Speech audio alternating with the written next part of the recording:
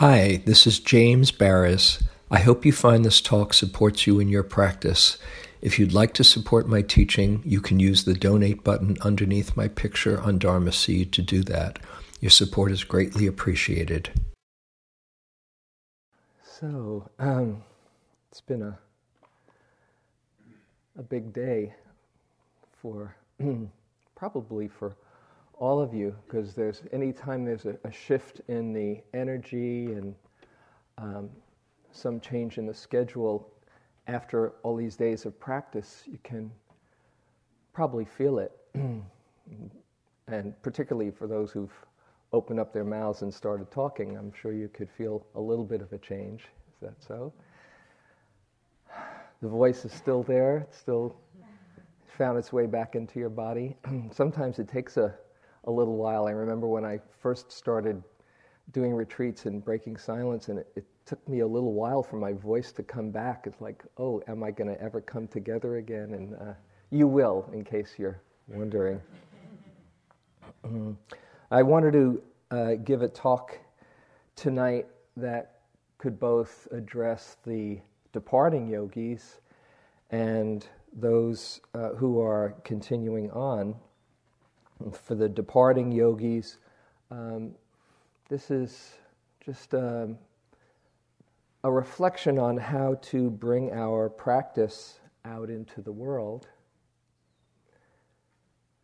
And for those continuing on, to have some perspective that will hopefully be a pep talk to inspire you to continue doing what you're doing and to get a sense of what we do with everything that we've learned and that we're learning here.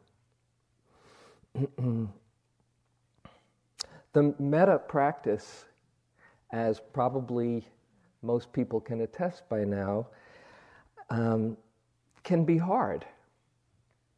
And it can also be, and often is, exquisitely beautiful.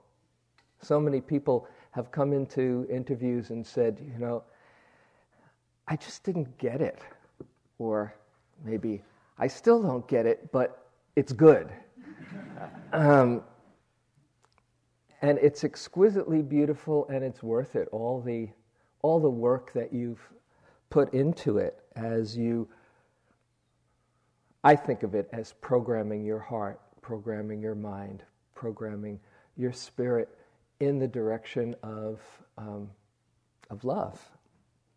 And if we're willing to face the difficulties and be there with the purification, and even willing to open up to the most difficult people in our lives, that doesn't seem like something one would sign up for. Oh, great, I get to be with the most difficult people in my life and be silent and sit still and just send them love. If we're able to do that, it's an extraordinary practice, isn't it? If we are, then something more powerful and transforming than we could ever have realized that we possess starts to emerge. Guy talked about the other day, last night, about how suffering and being with the hard stuff can lead to faith. It leads to faith not only because you start to question what it's all about, but also that you see that you have this capacity to open up to anything. Ultimately, that's what we're pointing towards. And when you see that it's possible, that brings great joy and gladness and confidence, which continues on to the highest stages of freedom. So it's hard, but it's worth it.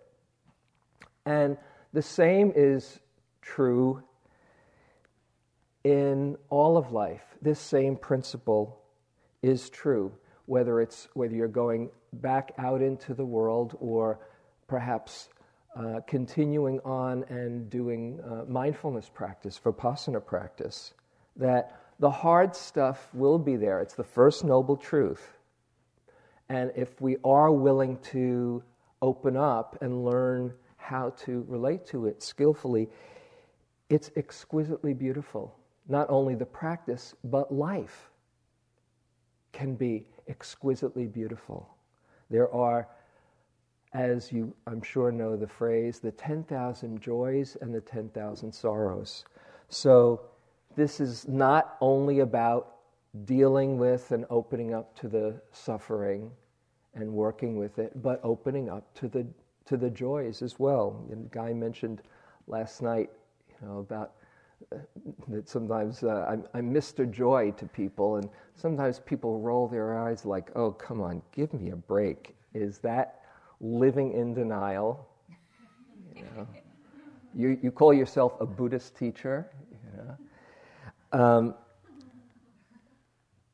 and this is not about pasting a smiley smile on your face and saying, "Yes, everything is fine." The only way, or the most profound way, to access the deepest capacity for joy, not getting around the suffering, but going right through it, not being afraid of it. You can't say, "Oh, well, I'll take the love, give me the compassion, yeah, let's let that wisdom flow, but let's keep that other stuff down there. I'd rather not look at that here." You can't leave the suffering out. But as Thich Nhat Hanh says, suffering is not enough. I love that line. Suffering is not enough. And when I think of the people who are the most joyful, my inspirations for joy, two people come to mind. One probably is coming to everybody's mind right now.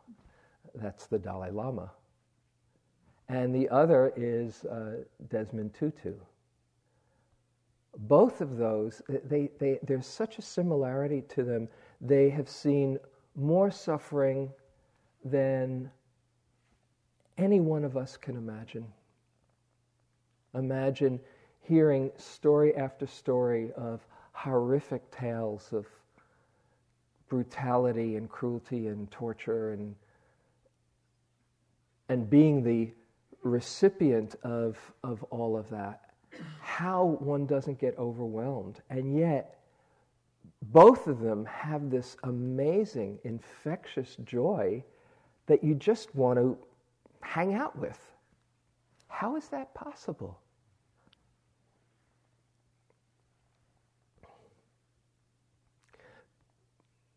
Well, maybe you think, okay, they've known the secret for a long time, or they were, the Dalai Lama was picked from the time he was 1.5. Sometimes I think, okay, well, if you're told since you were a toddler that you're the Bodhisattva of infinite compassion, maybe you've got a good jump on things, But it was a lot of work. I love this, the Dalai Lama talking about his own development. He says, "People often want to know how to cultivate compassion. They think that I can show them how to do this quickly as if pressing a magic button. They think the Dalai Lama can do things like this. But compassion comes with patience and practice. The region of Tibet that I come from is called Amdo, and people usually regard those who come from Amdo as short-tempered. So in Tibet, when someone would lose his or her temper, people would often take it as a sign that that person was from Amdo.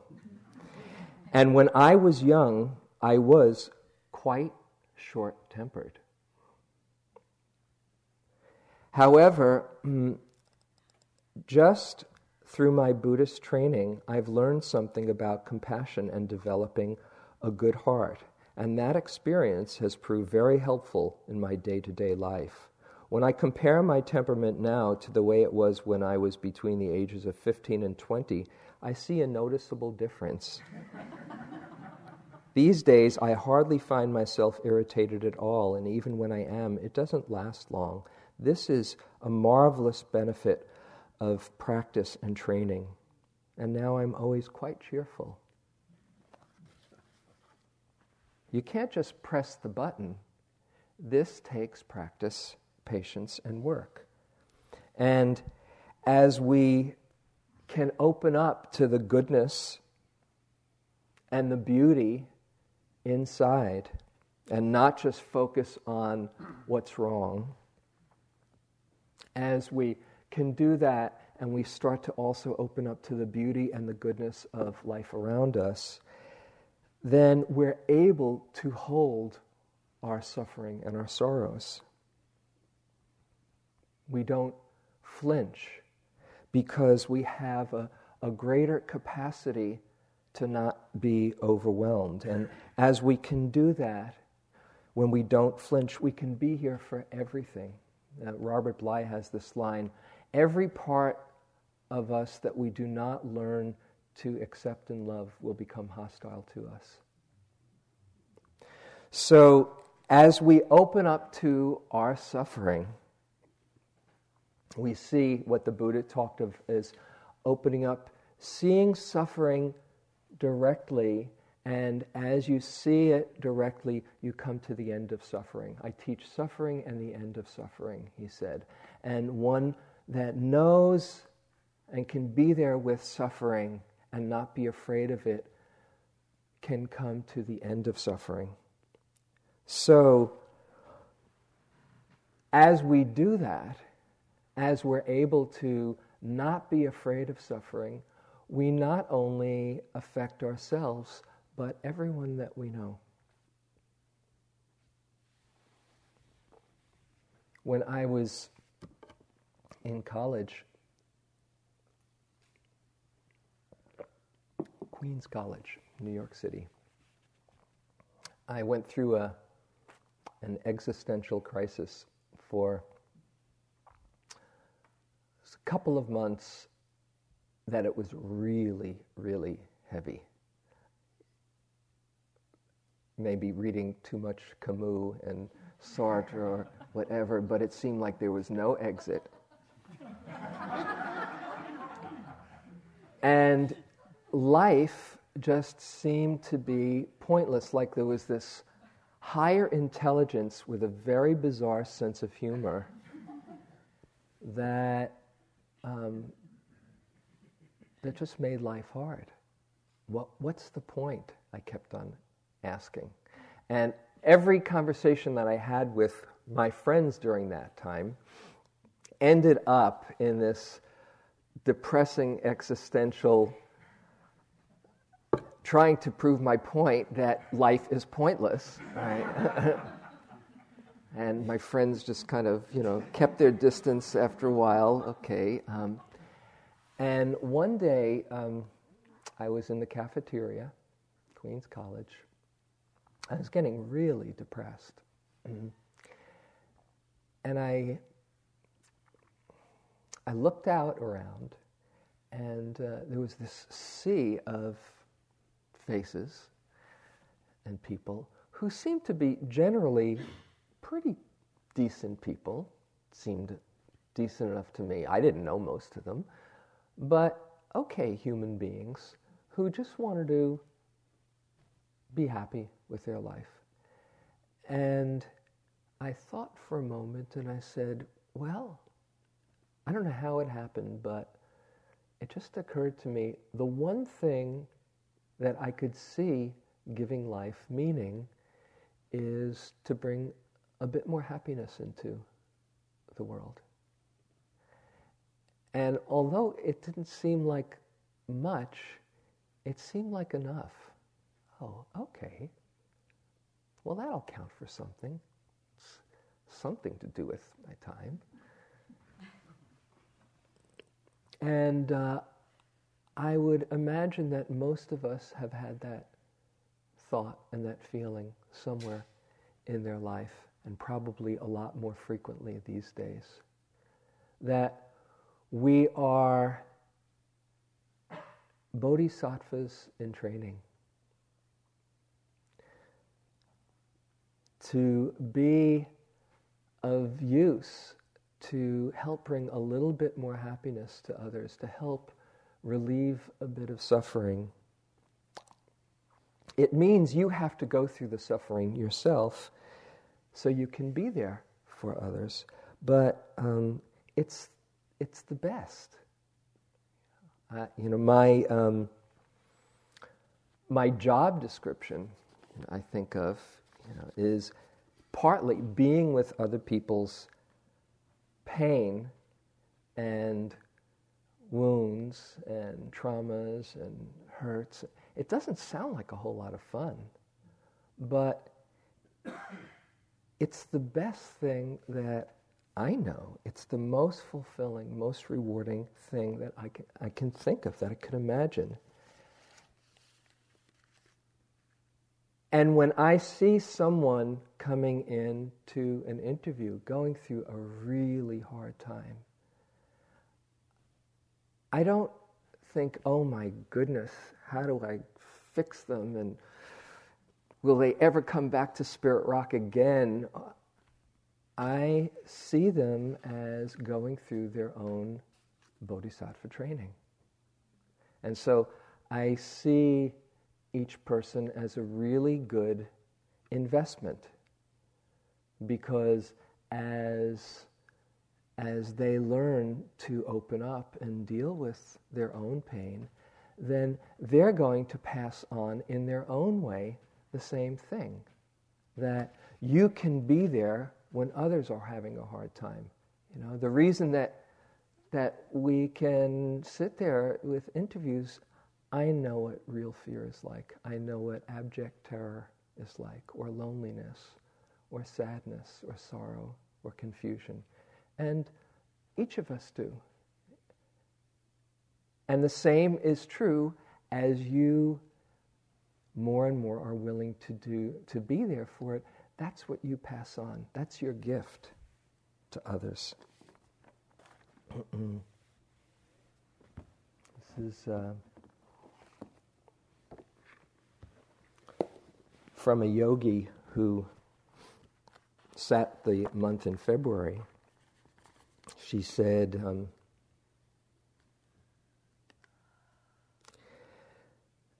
this is a tough retreat, all about that heaviness of heart that appeared almost as soon as the retreat started. It's been a deep exploration of an energy in my life that's the hardest thing I've known. Call it grief, contraction, depression, very sticky for me. When it arises, very powerful. So to bring it into the light of awareness, to stay present with it, a piercing pain in the heart, to bring compassion to it, to understand how it connects me with all beings, to know the unstained awareness that can feel it but not be it, to call on a kind of warrior courage in allowing it, seeing what it's been in my life, where it came from, what it says, how I've habitually reacted to it. That's what this whole retreat has been. I'm still so much in the middle of it that I don't know what it will mean to my life to have done this work, but I know I had to do it. And I think there's a healing there, a new relationship to sorrow and pain, my own and others. What I can see already is that this ability to stay present with pain, with great awareness and kindness, is the heart of being able to be present in the same way with the pain of others. And that is a gift for certain. That's what we're doing. And we're doing it not just for our own relief of pain, but to be of use to others. This is Nyoshul Khenpo, a great Tibetan Dzogchen master. He says, we're not practicing for ourselves alone.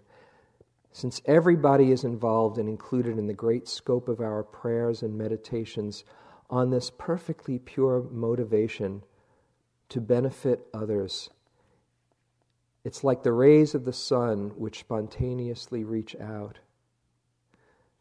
This good heart, this pure mind, vast and open, white mind, they say. It means pure, vast, and open heart. This is what we call innate bodhicitta. The very heart essence of Buddha Dharma is to benefit others with this bodhicitta. Whatever else we may do is secondary to that. And if we cultivate this good heart, this altruistic, unselfish attitude, then all strife and struggle will naturally be pacified, purified, transformed, and even become beneficial to others through contact with that good heart which we, the Bodhisattvas, strive to embody. And it feels good. It just really feels good to be able to do that. There's a quote from Schweitzer. It says,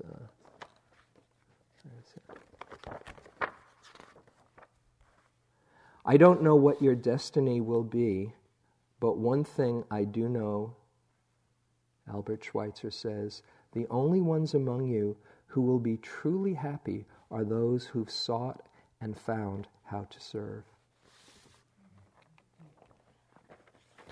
So, how to do this? How to first open up not only to our own pain, but to the pain of the world. How to do that without being overwhelmed. How to do that with bringing goodness and love and kindness and wisdom and joy as we're facing all the pain and the sorrow and the suffering out there. That's the big question. First, something to understand about compassion, which is really what we're talking about. Compassion is, as you know, one of the Brahma Viharas, one of the divine abodes, one of the heavenly abodes. I said this when I did the compassion meditation, making this point. I want to make it again. It is a heavenly abode, even though compassion is love in the face of suffering. But it's still called a sublime state. Isn't that interesting? That it's a sublime state, even though suffering is a prerequisite for it. How is that possible?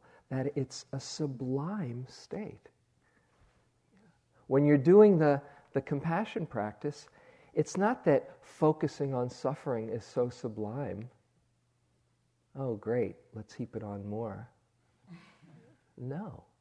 It's that openness to it, it moves the heart, the quivering of the heart, remember that phrase. It moves the heart to express the natural caring that's right inside.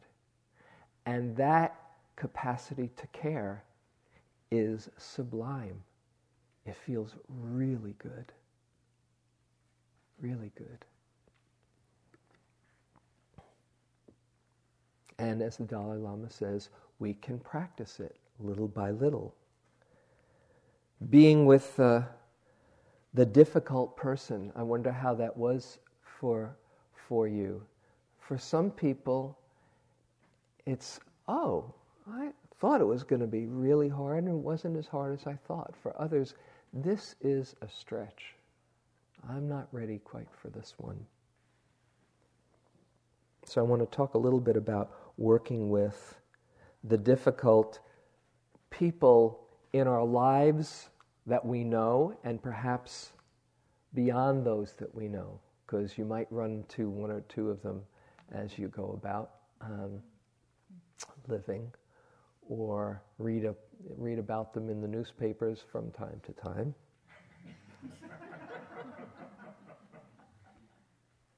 When we have this sense of, why don't they get it together?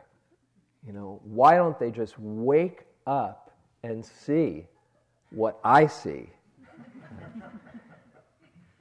I've had that thought once or twice in my life. It's a very understandable thought, but we're missing something when we get outraged and hateful. We can get outraged. I think there's a point in getting outraged. I'll talk about that maybe in a little while. But hateful, you're missing something. Because remember, the hate just poisons. And we aren't agents of effective action and caring. There's a humility that is part of compassion. It's an essential piece that reminds me of the standard of the line that I'm sure everybody has heard, there but for the grace of God go I. Now you might say, wait a second, there's some people I don't think I'd be like they are. But you don't know. We talked about the causes and conditions and everything that went into making somebody who they are and their own karma. And as we take that self-righteous, superior attitude, we miss the essence of compassion, which is seeing through the differences. This is the Buddha. It says, one who thinks oneself equal to others, or superior or inferior, for that very reason disputes. But one who is unmoved by under those three conditions, for that person the notions equal, superior, or inferior do not exist. For those free from such views there are no ties. For one who is delivered by understanding there are no follies. But those who grasp after views and philosophical opinions, they wander about in the world annoying people. And it seems like we get annoyed a whole lot, and we probably annoy once or twice anytime we set ourselves up, yeah, I get it, and they don't. The real villain is not that jerk out there, as we might think of them as, but the real villain is ignorance. The real villain is just not seeing clearly. Martin Luther King has this great line, you have no moral persuasive power over anyone who can feel your underlying contempt.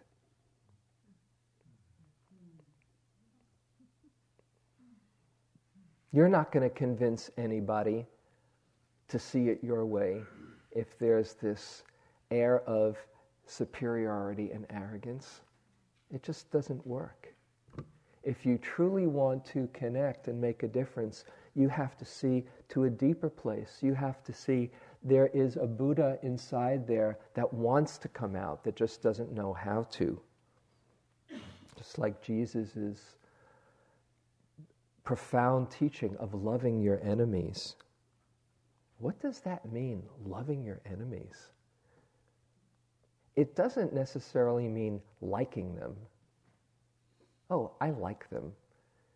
But to love them, to go deeper than the outward show, to see this is an expression of life. This is a being who's lost and confused and contracted and causing real suffering and hurt and harm perhaps. Then you're not completely under the hate that you would react to by seeing them. Here's from this book that I use in the Joy Course, How We Choose to Be Happy, and many people have heard me talk about this. This is a book that some friends wrote after researching for 3 years 300 identifiably happy people, right? And this is the story of one, Hannah, who, living in her 300-year-old row house in the heart of Amsterdam, a retired physician, as well as a proud mother and grandmother, and her warm countenance belies her experiences as a Jewish teenager during World War II. When the Nazis swept into Holland, Hannah as the youngest child was sent to live with the family friends in Belgium. Within days, her parents, brothers, and family were rounded up and transported to the concentration camps. When the horror was over, most of her extended family, including her father, who was deported to Auschwitz, never returned. How could she possibly be this happy person that we see in front of us?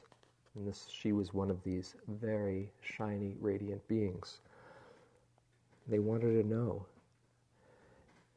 These events were so horrible, she says, so traumatic that it took me a number of years to reconcile my feelings about them, but I never considered myself a victim of what happened during the war. Certainly I've been terribly hurt. I felt extreme sadness, pain, and loss, but carrying around a feeling of victimhood, no, that would do nothing more than keep such horrors alive. I will not allow myself to be enslaved by the past. From the start, my interest is in positive ways to ensure that this will not happen again.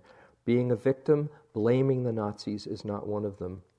Listen, my family has lived peacefully in Amsterdam for more than 400 years.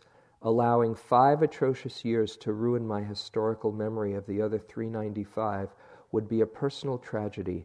Feeling that I'm a victim of the Nazis would give them a perverse power over me. It would keep me in their hands and allow them to continue damaging me and my family 50 years later.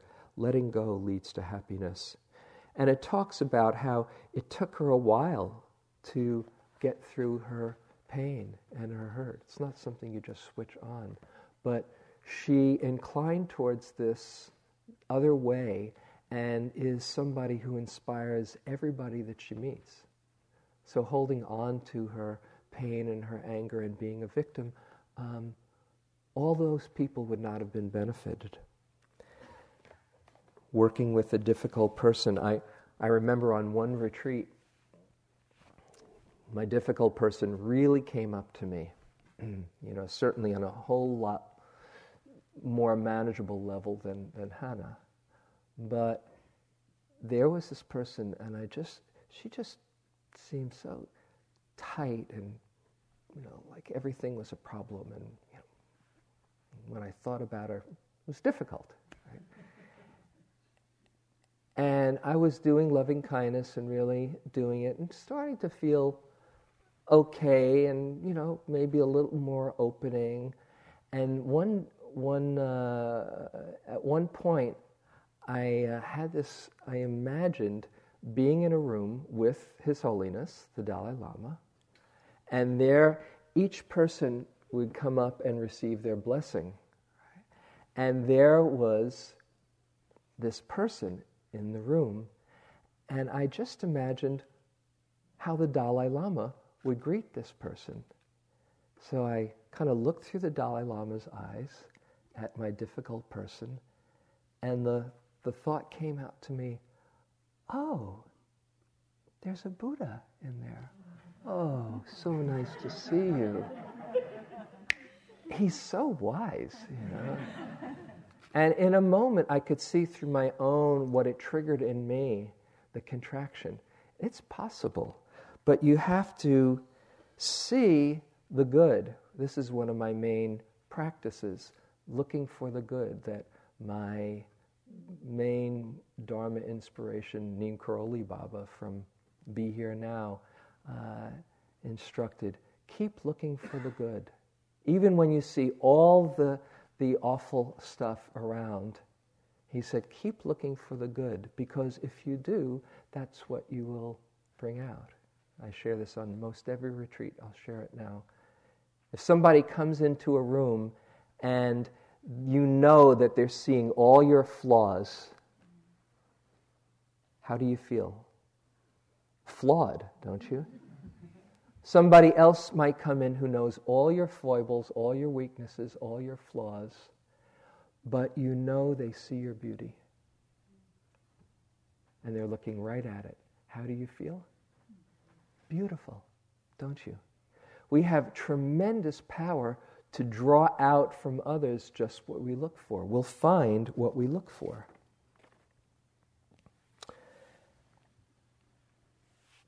Advanced compassion, and metta, when you're really trying to sort out how people can be so cruel, means to have some understanding of who they are or where they've been, to see across differences.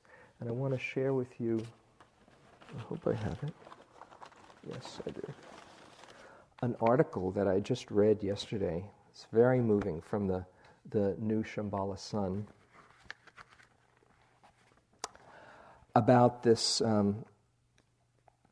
this boy this young man who's written a best-selling memoir. I think it's in the top 10 right now in the country, called A Long Way Gone.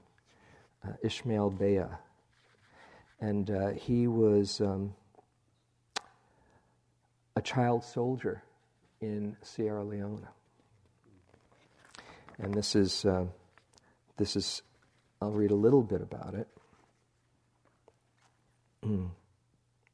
A few days after his whole family and village and all of the people he knew were killed, he happened to be in a nearby village with some friends, and he came back, and a few weeks after that happened, a few days after his best friend's death, Bea was walking along a dirt path when two government soldiers motioned with their guns for him to follow them. He was drafted into their army, and for the next 3 years, he was, as he put it, a long way gone. As a child soldier, Bea committed all sorts of atrocities, including murder. I lost my humanity, he said. And then it goes on, he talks a little bit about some of the things that happened. UNICEF workers rescued Bea from his 3-year ordeal in the Sierra Leone Army and put him into a rehabilitation program for child soldiers in Freetown, the capital of Sierra Leone. None of what happened to you is your fault, one nurse told Bea. Still, he was plagued by demons. His sleep, when it came, was filled with nightmares, and during his waking hours he struggled with drug addiction. One way superiors in both the rebel and state armies forced children to fight for them was by keeping them heavily doped up on drugs, marijuana, amphetamines, and brown, a mix of cocaine and gunpowder.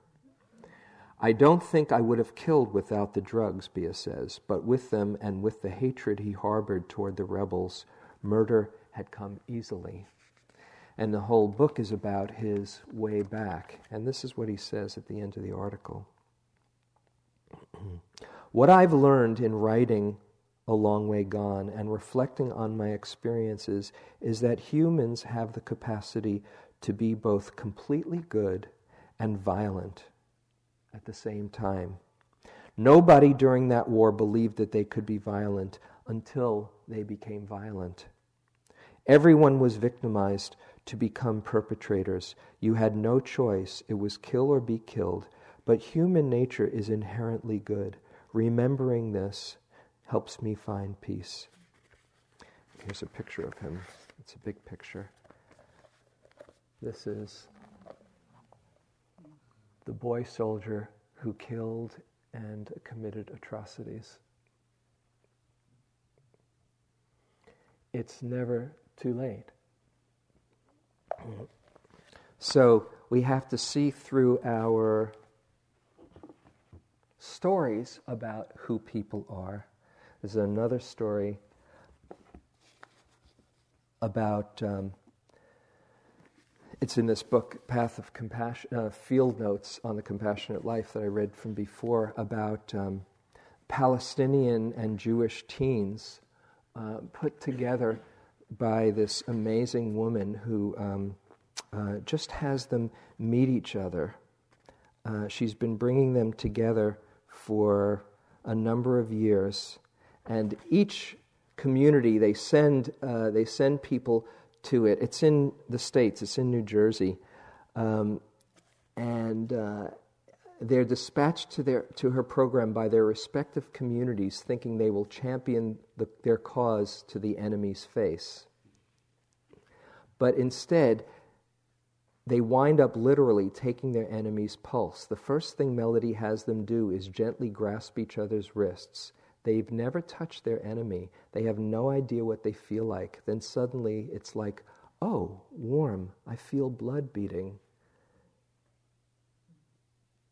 A few kids have been to other programs, the kind where issues are debated and coexistence extolled, but Melody doesn't want them to coexist. She wants them to care about each other. She's insistent on keeping it personal. Fine, she says, keep your hate if you must, but now just touch her hand, her face, look into her eyes, speak your heart. Using a technique known as compassionate listening, Melanie asks a Jewish girl to repeat the story in the first person of a Palestinian girl confiding how soldiers had come to her home, beat her family, discovering they were mistaken, left without an apology or offer of medical care. And then she's asked to describe the emotions it made her feel as she repeats the story. The terror, the anger, revenge, and sadness. The Palestinian girl burst into tears. My enemy heard me. The Israeli girl wept with her, and they became fast friends. Goes on and on about how we just create this story.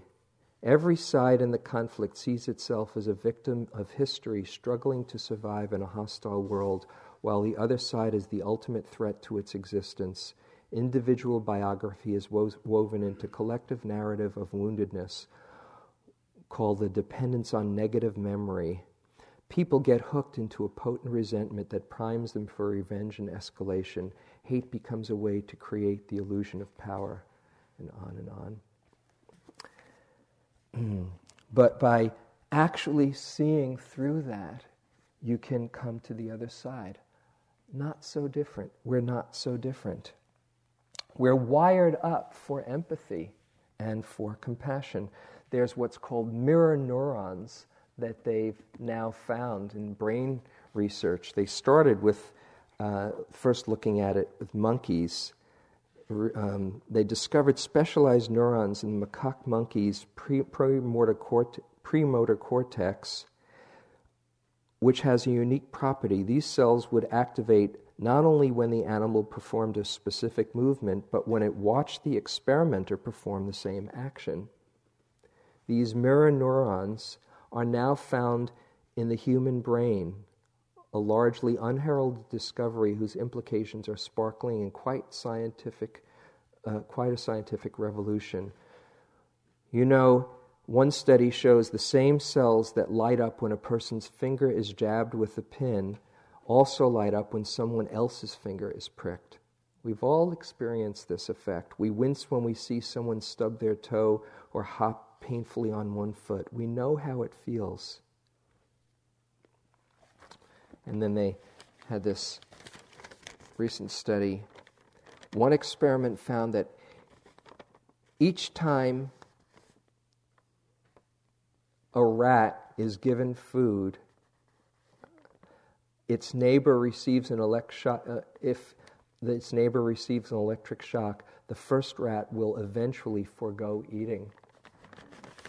And they did the same thing with these monkeys. And one monkey stopped eating for 12 days because we're wired up to care, and the same for people. Results show that when human volunteers, they did brain scans, as they were asked to think about a scenario involving either donating a sum of money to charity or keeping it for themselves, and the results were showing that when volunteers placed the interests of others before their own, the generosity activated a primitive part of the brain that usually lights up in response to food or sex.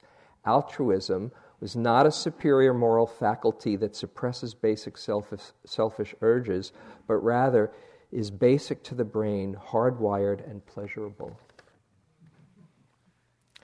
So this quality of being of benefit to others, it feels really good, as it says, as Shanti Deva says in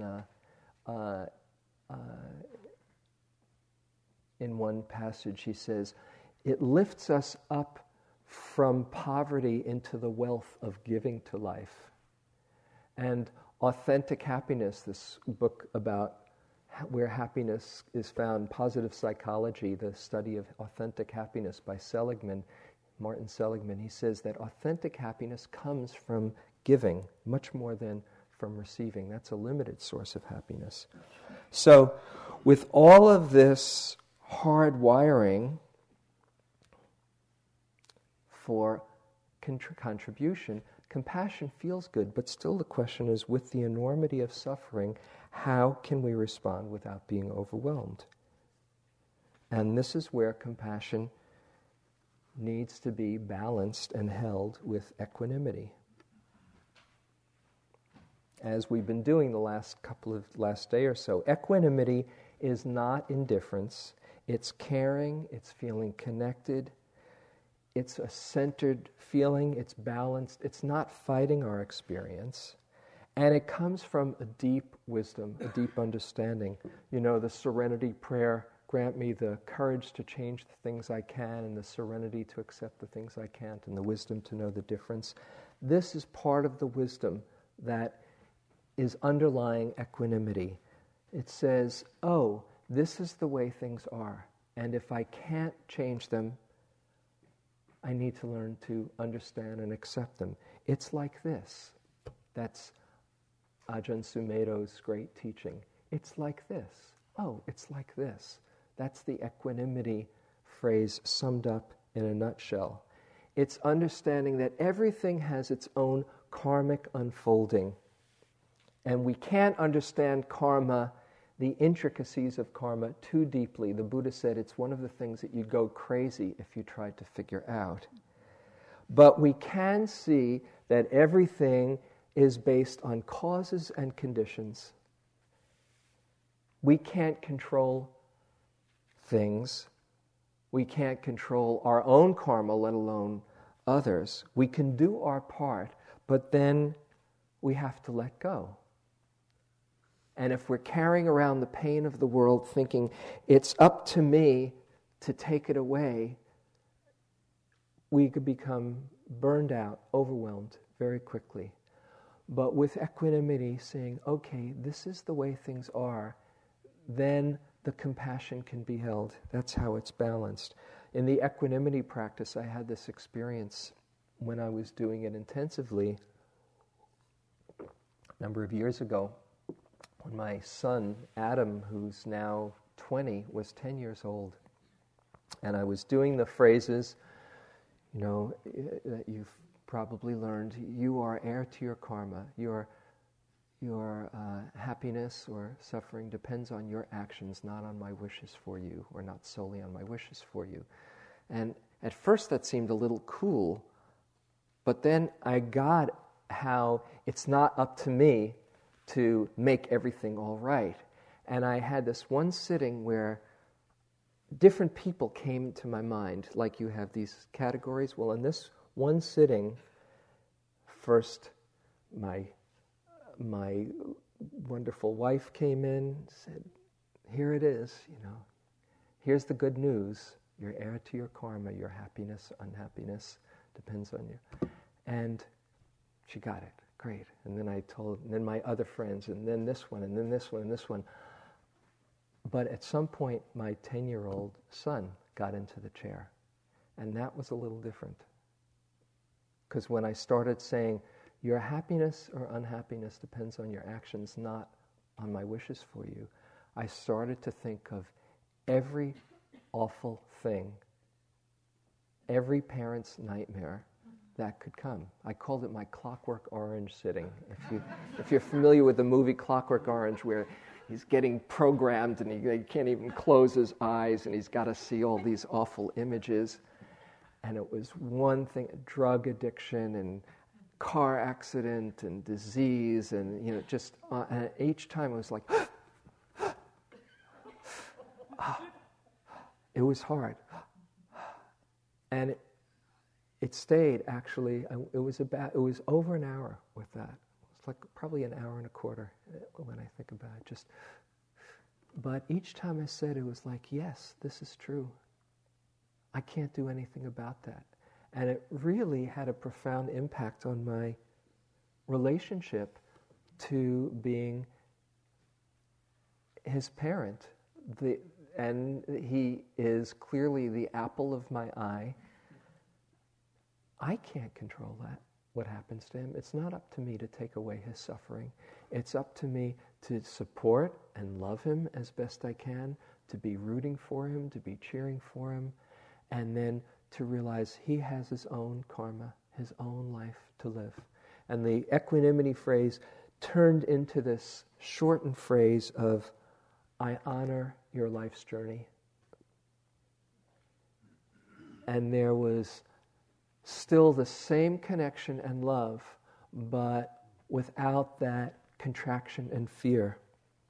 You can also say, may I have balance. You can call on equanimity that way too.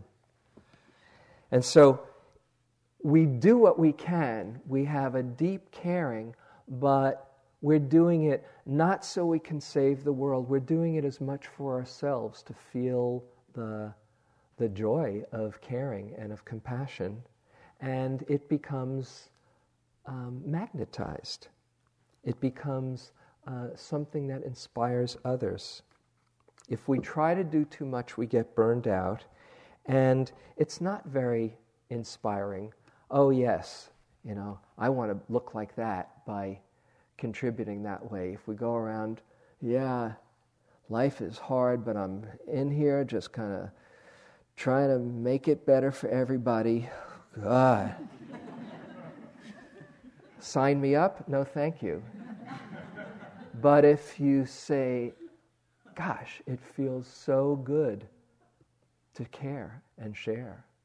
The Dalai Lama says, world systems might come and go. This earth, this planet as it is, can come and go. Who knows if it will last? But we do our part, and if we know we've done the best we can, then we can feel good about what we've done.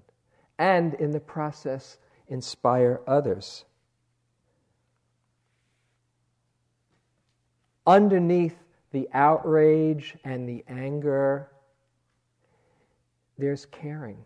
And if we can transform all of that hostile energy, if we can go underneath to tap into the place that just really cares about life. I love An Inconvenient Truth, the Al Gore movie, because even as scary as it is, what he does is appeal to how much you love life. And it's an uplifting message, not, oh my God, the sky is falling. It's just feel how much you care. And then share that with others, and that's what becomes contagious. So this equanimity, as T.S. Eliot has this beautiful line, he says, teach me to care and not to care. It combines both the caring of compassion and the sense of okayness with things are the way they are. And in that, we start to transform all the suffering in a very beautiful way. This is Chagdud Rinpoche. He says, Tibetan Buddhists use the peacock as a symbol for the Bodhisattva, the awakened warrior who works for enlightenment of all sentient beings. The peacock is said to eat poisonous plants and said to transmute them into gorgeous colors of its feathers. It does not poison itself, just as we who wish for world peace or peace in our lives do not poison ourselves. So to transmute the suffering into something beautiful, it's by transmuting our suffering into compassion. That's how we can approach our practice, to use our practice truly as a gift to everyone else, for the benefit of all beings. It was so beautiful, that question this morning about how sometimes the love, it becomes so big that you feel you're going to burst. How can we hold it all? This is something to understand, that as we get more and more in touch with those feelings of metta, that the love doesn't belong to us. It's just moving through us. And we can relax and allow it. This is what the metta practice is really pointing to as you go through all of these dualistic categories. I love you, and may you be happy, and may you be happy. What is this? Me and you. What about, no self? What about that stuff? This is going in the direction of real understanding that the love doesn't belong to anyone. It's just using us to awaken itself. And when we see that, when we discover that the love that's inside of us is real and good and wants to be expressed, and we do express it skillfully from that caring and balanced place, it starts to find itself in others. I close with a quote, a favorite quote from Mayor Baba, who says, "Love has to spring spontaneously from within. It is in no way amenable to any form of inner or outer force. Love and coercion can never go together. But though love cannot be forced on anyone, it can be awakened in them through love itself. Love is essentially self-communicative. Those who do not have it catch it from those who have.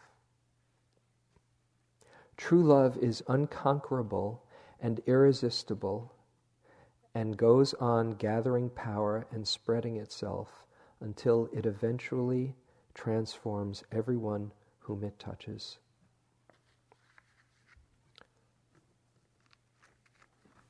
This is why we're practicing and what we're doing. Let's sit for a moment.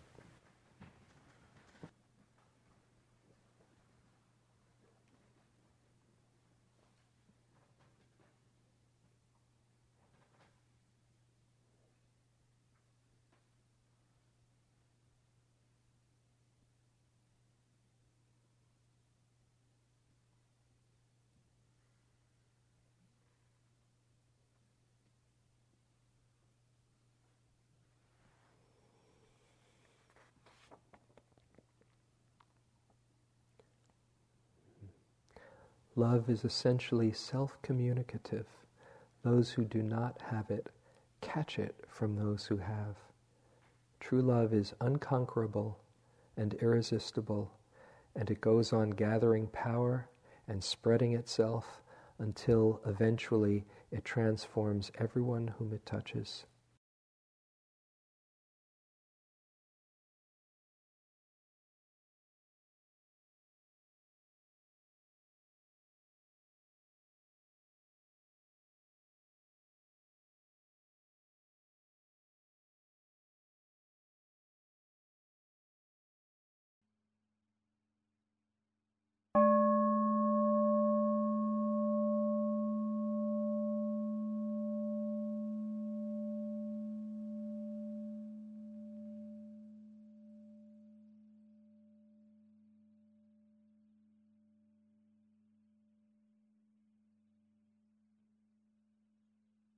This talk was given by James Baraz at Spirit Rock Meditation Center on July 19, 2007. It is an offering of the Dharma Seed. Thank you for listening. To learn how you can support the teachers and Dharma Seed, please visit dharmaseed.org/donate.